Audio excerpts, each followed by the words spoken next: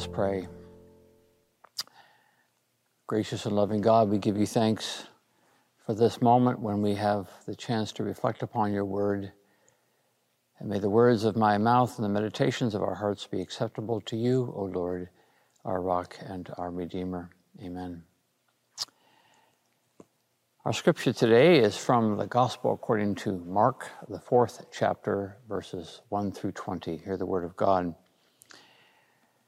And Jesus began to teach beside the sea. Such a very large crowd gathered around him that he got into a boat on the sea and sat there while the whole crowd was beside the sea on the land. And he began to teach them many things in parables. And in his teaching, he said to them, "Listen, a sower went out to sow, and as he sowed, some seed fell on a path, and the birds came and ate it up. Other seed fell on rocky ground where it did not have much soil, and it sprang up quickly. But since it had no depth of soil, and the sun rose, it was scorched, and since it had no root, it withered away.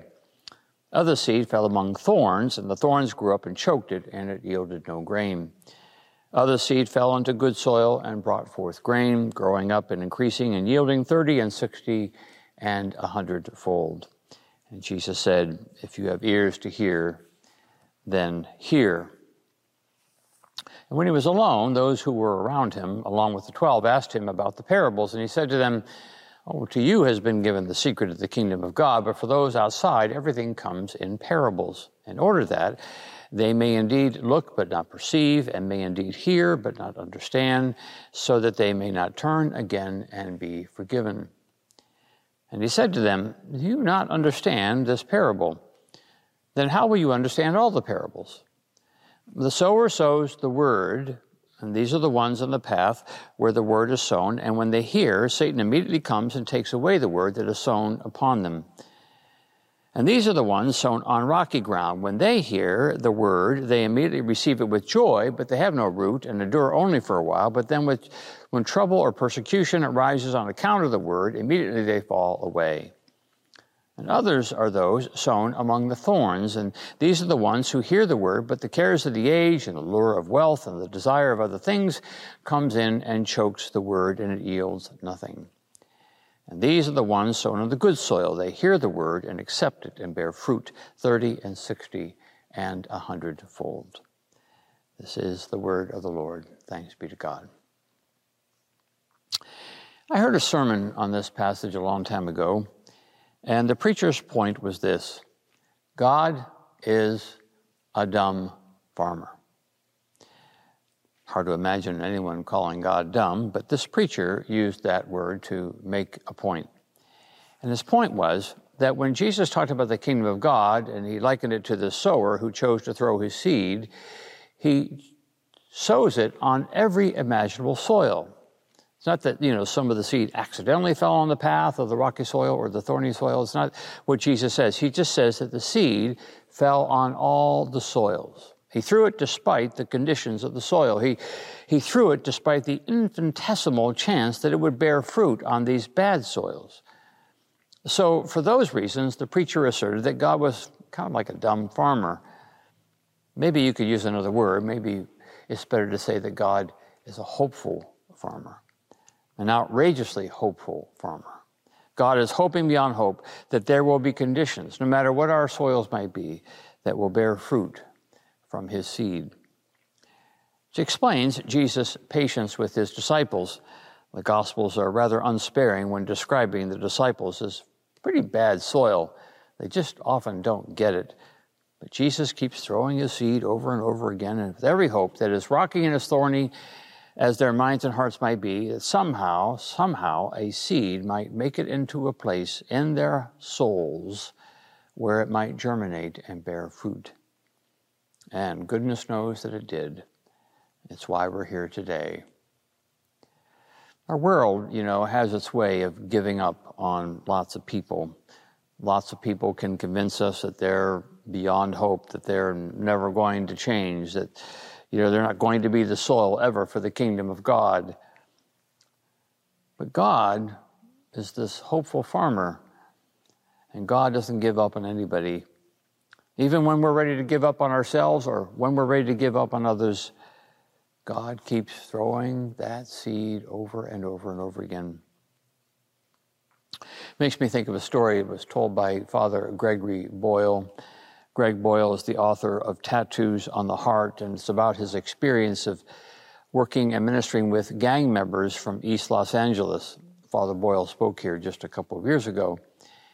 And he tells this story in Tattoos on the Heart about a boy named Anthony. And he tells the story this way.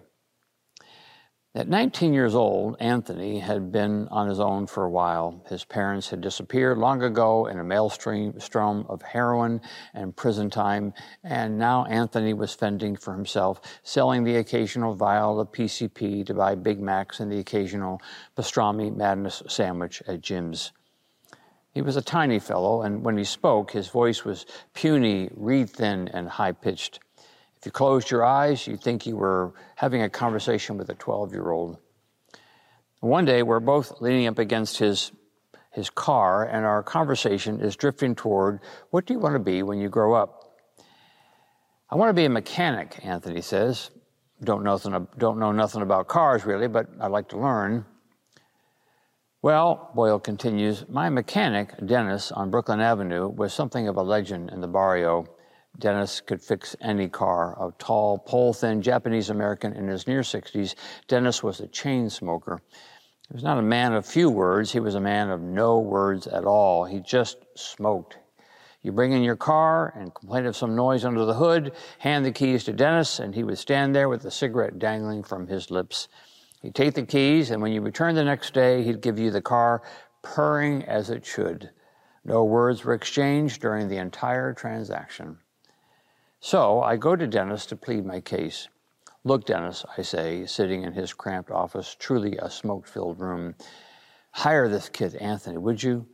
Truth is, he doesn't know anything about cars, but he sure is eager, and I think he could really learn some stuff. Dennis just stares at me, nodding slightly, a long ash hovering at the end of his cigarette. I redouble my efforts. I tell Dennis that it wouldn't just be one job for one homie, but it would create a ripple effect of peace in the entire neighborhood. Again, long drags of silence and a stony stare. I get out my top hat and cane. Nobel Peace Prize. It will alter the course of history if you hire this guy. We'll change the world as we know it. Still nothing. Still the icy stare.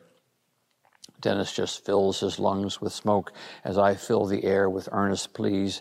And finally, I just give up and shut up. I've done the best I can. I'm ready to call it a day. And then Dennis takes one long, last sucking drag of his cigarette and releases it into the air, smoke wafting in front of his face, clouding my view. And once every trace of smoke is let out, he looks at me, and this is the only thing Dennis says that day. He says, I will teach him everything I know. And so Anthony becomes a mechanic. He gives me periodic updates. I learned how to do a lube job today. I fixed a carburetor all by myself. And finally one day, he hands me a photograph. There's Anthony with a big, broad smile, face smudged with axle grease, work shirt with Anthony embroidered proudly on his chest. No question, to look at his face is to know that its owner is a transformed man. And standing next to him in the picture, with an arm around Anthony and a cigarette hanging out of his mouth, is, of course, Dennis, an equally changed human being. All because Dennis one day decided to let the seed into the soil. Dumb farmer? Hopeful farmer? However you want to look at it, God never gives up on any of us. Let us pray. Help us, O God, to have as much hope as you, and to give as many people as we know another chance. For we pray this in Jesus' name. Amen.